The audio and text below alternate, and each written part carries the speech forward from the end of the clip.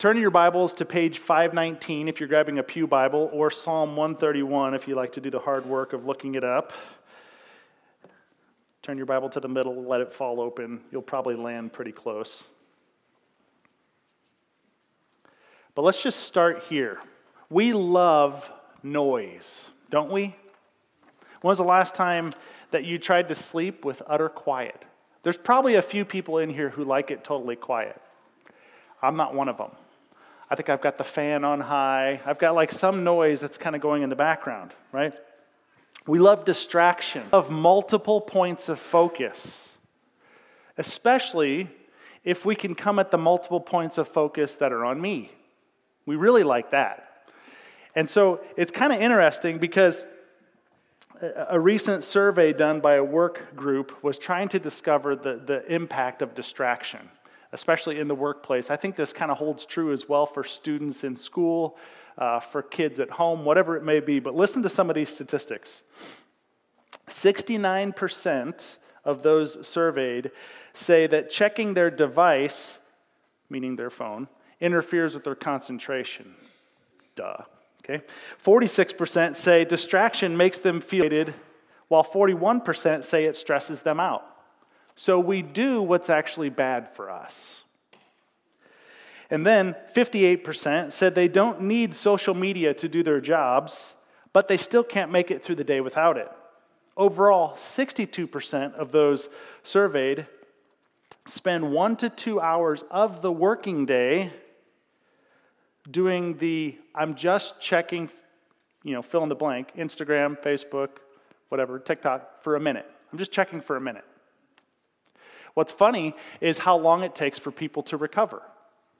After a distraction, workers report somewhere between 5 and 30 minutes it takes them to get back on, you know what I'm talking about, get in the zone or get in the groove or kind of get back to it. Think how much productivity is lost just because we like a good distraction. John Mark Comer says it this way, that the noise of the modern world makes us deaf to the voice of God, drowning out the one input we most need. How do we have any kind of spiritual life at all if we can't pay attention any longer than a goldfish? How do you pray? How do you read the scriptures? How do you sit under teaching at church or rest well on the Sabbath when every chance you get, you reach for the dopamine dispenser that is your phone? To live a quiet life, I love this, in a world of noise is a fight, a war of attrition, a calm rebellion against the status quo. See, today we're going to be in Psalm 131, which looks at the motives behind these distractions. It looks at the ultimate downfall of hoping in self, and then it beautifully offers hope in God that leads to contentment. And if there's anything you're walking away with today, it's real short that I want us to get. It's just that contentment comes through abiding, not achieving. That's it. Contentment comes through abiding, not achieving. Now, because it's only 3 verses, and I know you have it in you, please stand to your feet while we honor the word of the Lord and we read it out loud. It's going to be up on the screen.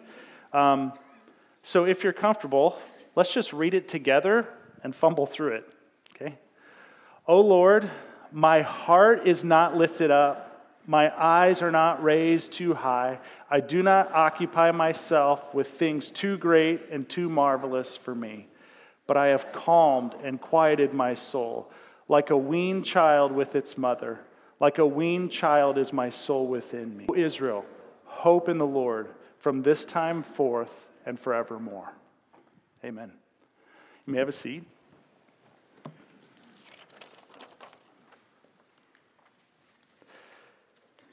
So this is what's called a psalm of ascents. And not like a psalm of stinkiness, but a psalm of like climbing. Okay? And so picture it this way. Jerusalem's kind of up on a hill, and there's all these annual festivals, and then hordes of Israelites would come to celebrate these festivals. And as they're climbing the hill, as they're ascending, they are singing these songs. There's just like songs that define. And this songs that kind of define. But it's interesting because it starts from a first-person perspective and then moves to a communal understanding. So just dream with me, what would it look like?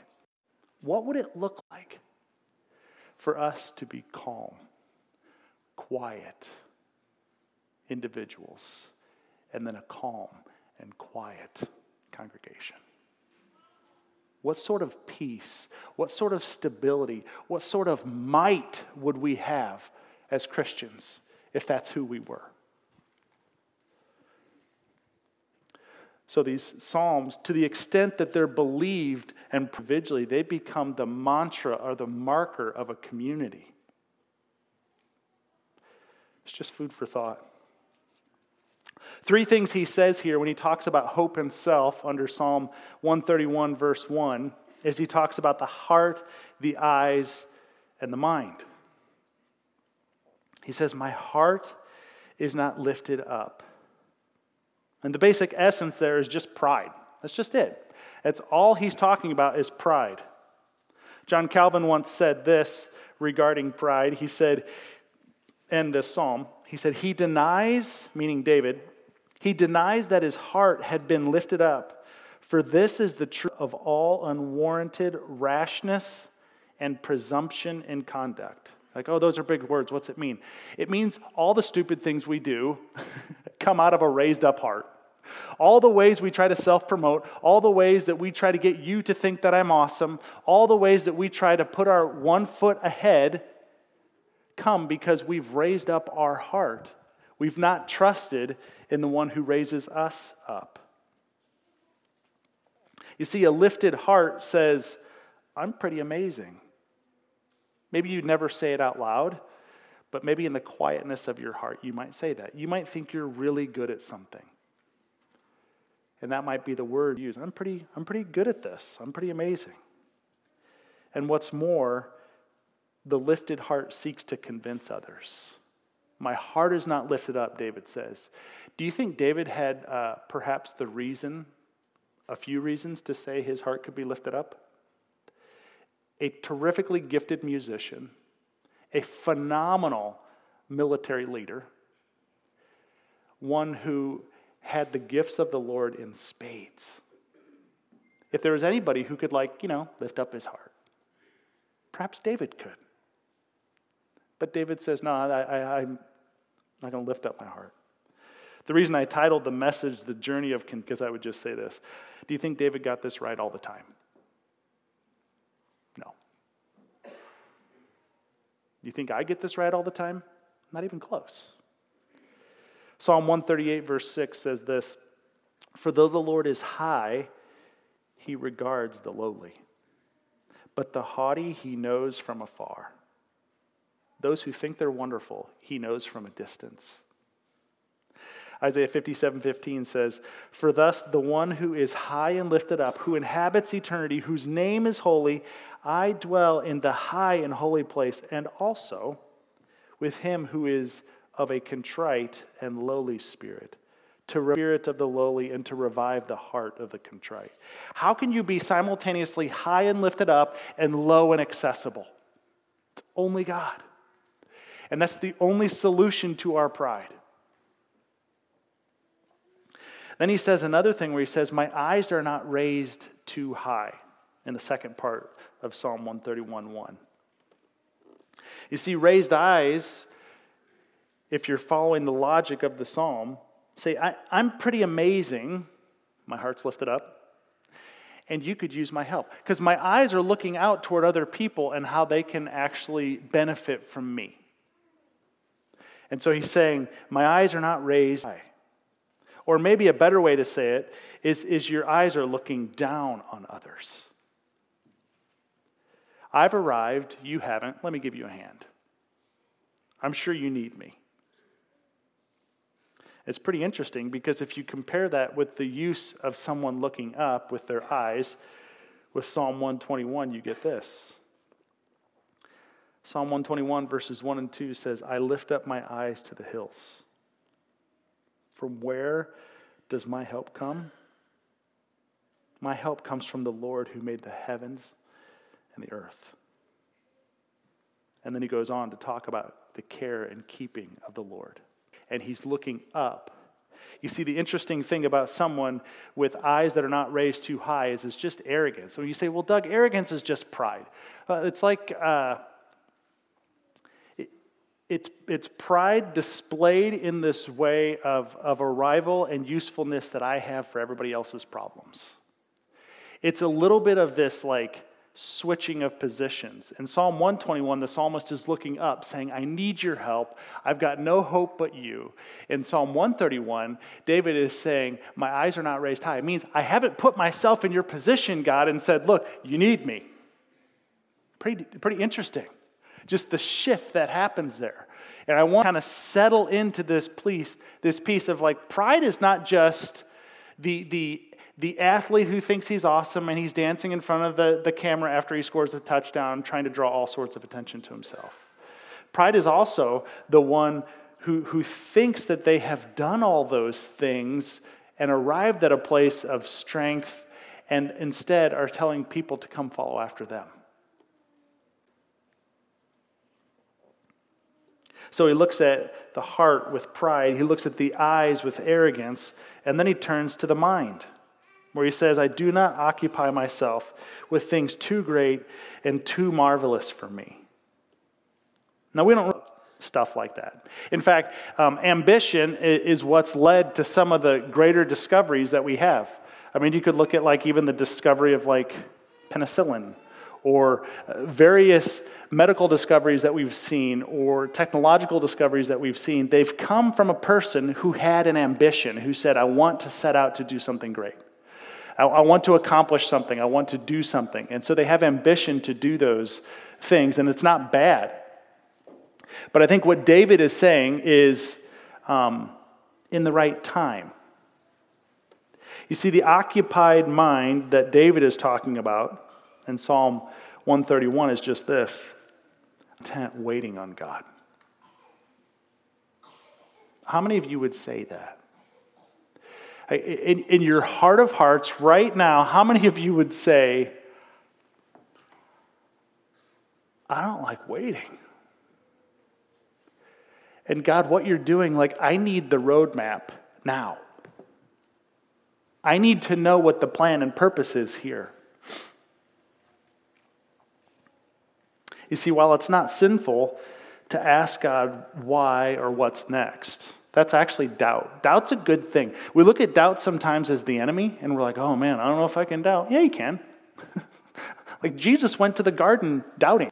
He went to the garden asking the Lord if there was a different way, like, oh, this is a hard thing to do, but committed to be faithful to the process of what God asked him. So doubt's not the enemy here.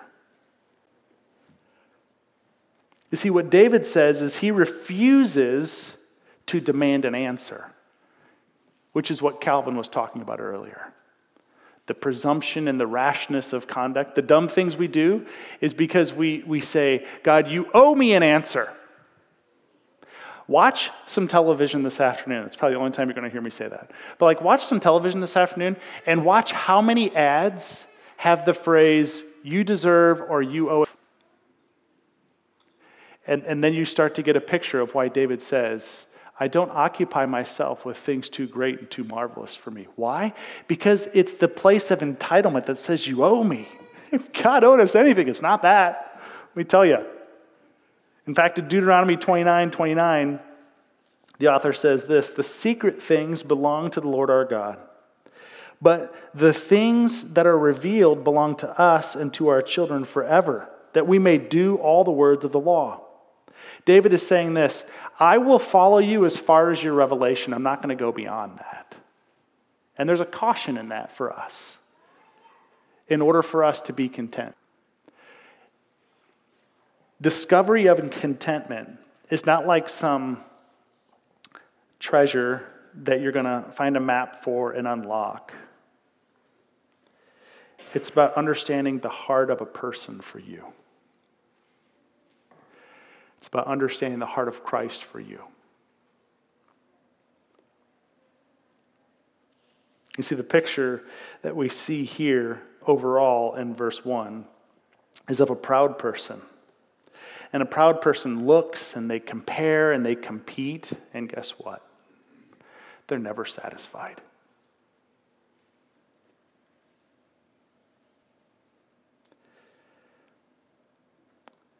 So here's the question then. Have you known, or maybe you've been, someone who has thought much of themselves, little of others, and has God figured out in the process? Is that you? I know I've been there many times. I can drift right into that category.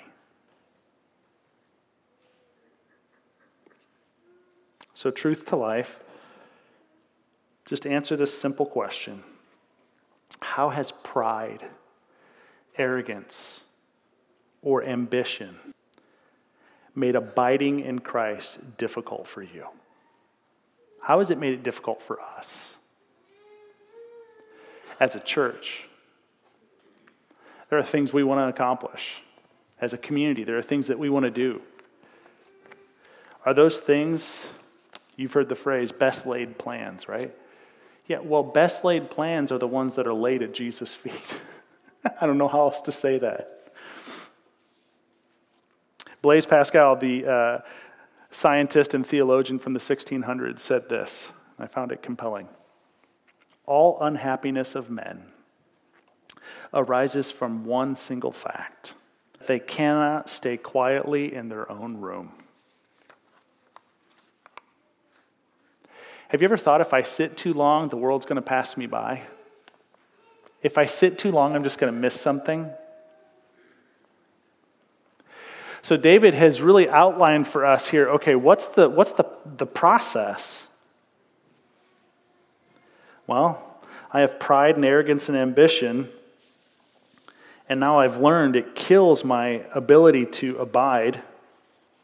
And I've given you some passages there. I don't know if they're actually in the notes in the bulletin or not, but those passages will help you in terms of taking a step out ahead of the Lord and then missing this actual abiding relationship where you can be content. So hope in self is tragically flawed and completely valueless. It will take you nowhere and get you nothing. And it'll promise everything with a grand journey along the way. But what about hope in God? What about that? What's that look like? Because verses 2 and 3 say, but, he just pauses, but I have calmed and quieted my soul.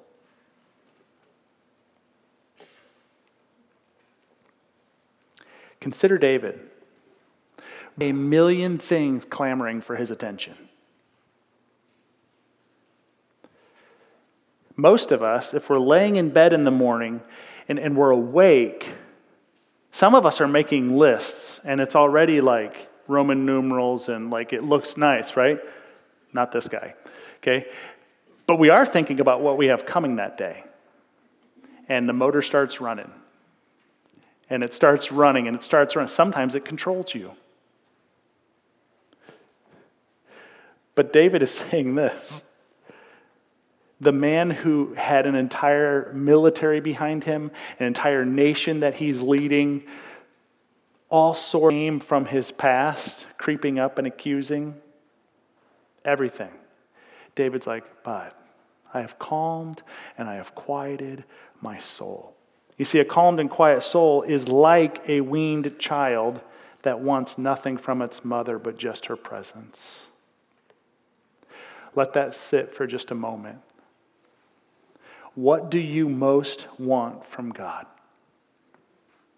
What do you most want from Him? What do you most go after? What is that thing that you're like, I need an answer. I need healing. I need whatever. You need finances. I need a job. I need a wife. I don't know. And we demand those answers as though God is unkind to give them. And David's saying, look, my soul, I've calmed it, I've quieted it, and now, guess what? I'm like a weaned child. All I want to do is just lay down on my mother's chest, and that's it. I mean, think about even the imagery there. that even the breathing becomes rhythmic between the two. And there's just like arms of the child fall limp. Right? We don't like these tender images of God sometimes. They're a little bit like too close. But isn't that what he wants for us? Like if we want a relationship that's dynamic and always growing toward him, we have to understand what calmed and quieted means. You see in Psalm 16:11, the psalmist says that in your presence there is fullness of joy, and at your right hand are treasures forevermore. Read the beginning of the psalm. It's like a dumpster fire that's happening. And then he's saying, look, in your presence there is fullness of joy. You're like, but your life stinks. That's fine. I've got God. What's your coping mechanism? That's what David's saying. And so he says, I've calmed and I've quieted my heart. You see, to calm the heart, the Hebrew word there means to compose one's disposition. It means like making something smooth. Like, what's that really mean? It means sanctification. It means, how do I grow in godliness? How do I grow in greater obedience to every word that proceeds from the mouth of God? Well, guess what? That's where you guys come in. That's where my family comes in. That's where anybody around me who loves the Lord comes in.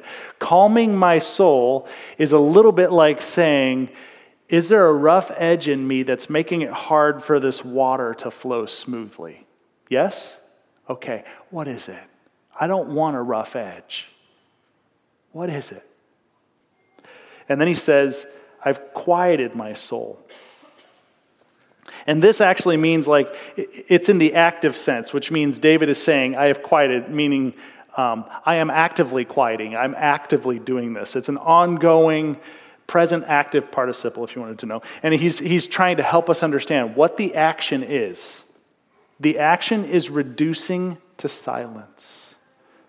Remember the quote from the beginning? In the modern world, all the things clamoring for our attention keep us at this position where we just don't hear the voice of God. Why? Because I'd rather have 1,000 distractions. I'd rather pick up my phone and look at the news feed, what somebody liked on Facebook. I'd rather see what somebody posted on Garage Sale. And you start moving in those directions. And he's saying, I've quieted my soul. It's actually, the word quieted is the word that we have. We get our root word for the individual who is the technical term for dumb, like can't speak. Like they've brought themselves to a place of silence. They cannot speak. Have you ever thought of yourself like that in the presence of the Lord? That just even being in his presence is like, that's just enough. I don't need to speak. I just want to be. That's what David is saying. One minister says it this way, and this was particularly challenging for me. So if you're somebody who leads a ministry, think of this. Ministers are tempted to join the ranks of those who consider it their primary task to keep other people busy. But our task is the opposite of distraction. How to keep them from being so busy that they can no longer hear the voice of God who speaks in silence.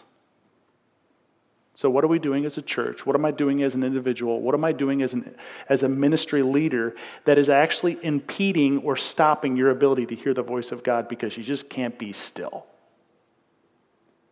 There's a reason why the psalmist says in Psalm 46:10, be still. And he doesn't say be frenzied and active, be the greatest servant of all time, be the rock star Sunday school teacher or pastor, and then you'll know that I'm God. No, he says be still.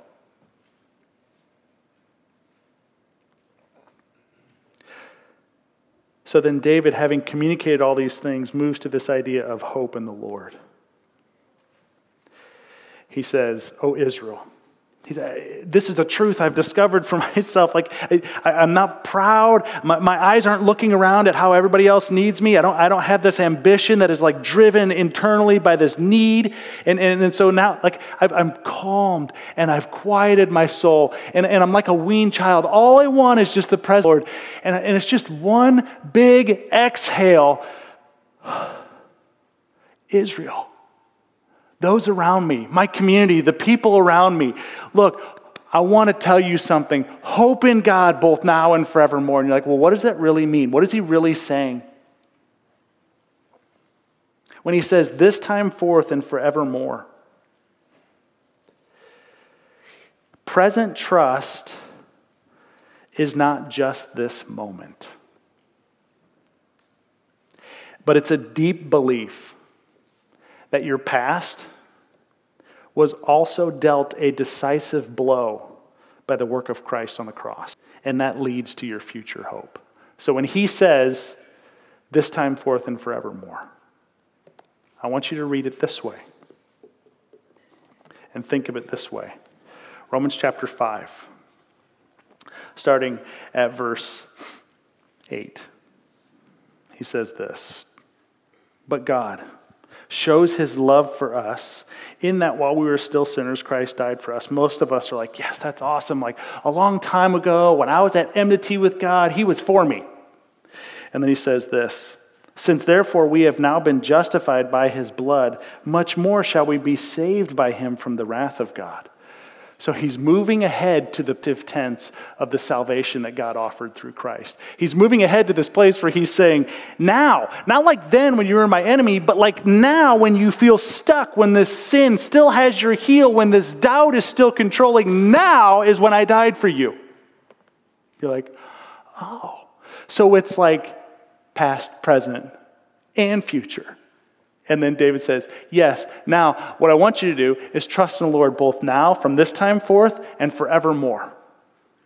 You see that concept in Romans chapter 5, verses 8 through 11, probably 3 times, where I call it the nowness of our salvation, where God is like, what are you struggling with now? The thing that when you were my enemy, I died for, to remind you now that I'm still for you.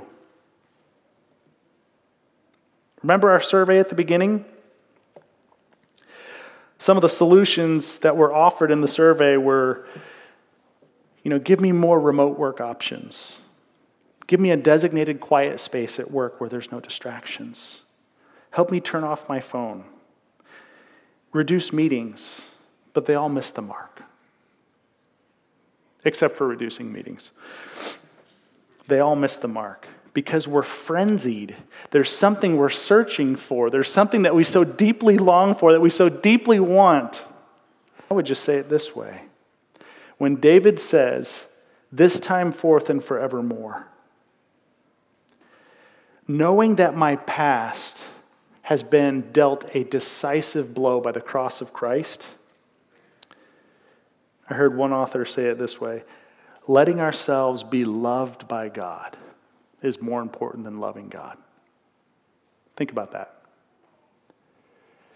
The fact that God would express his love toward you in Christ, you have to receive it. You have to let it happen.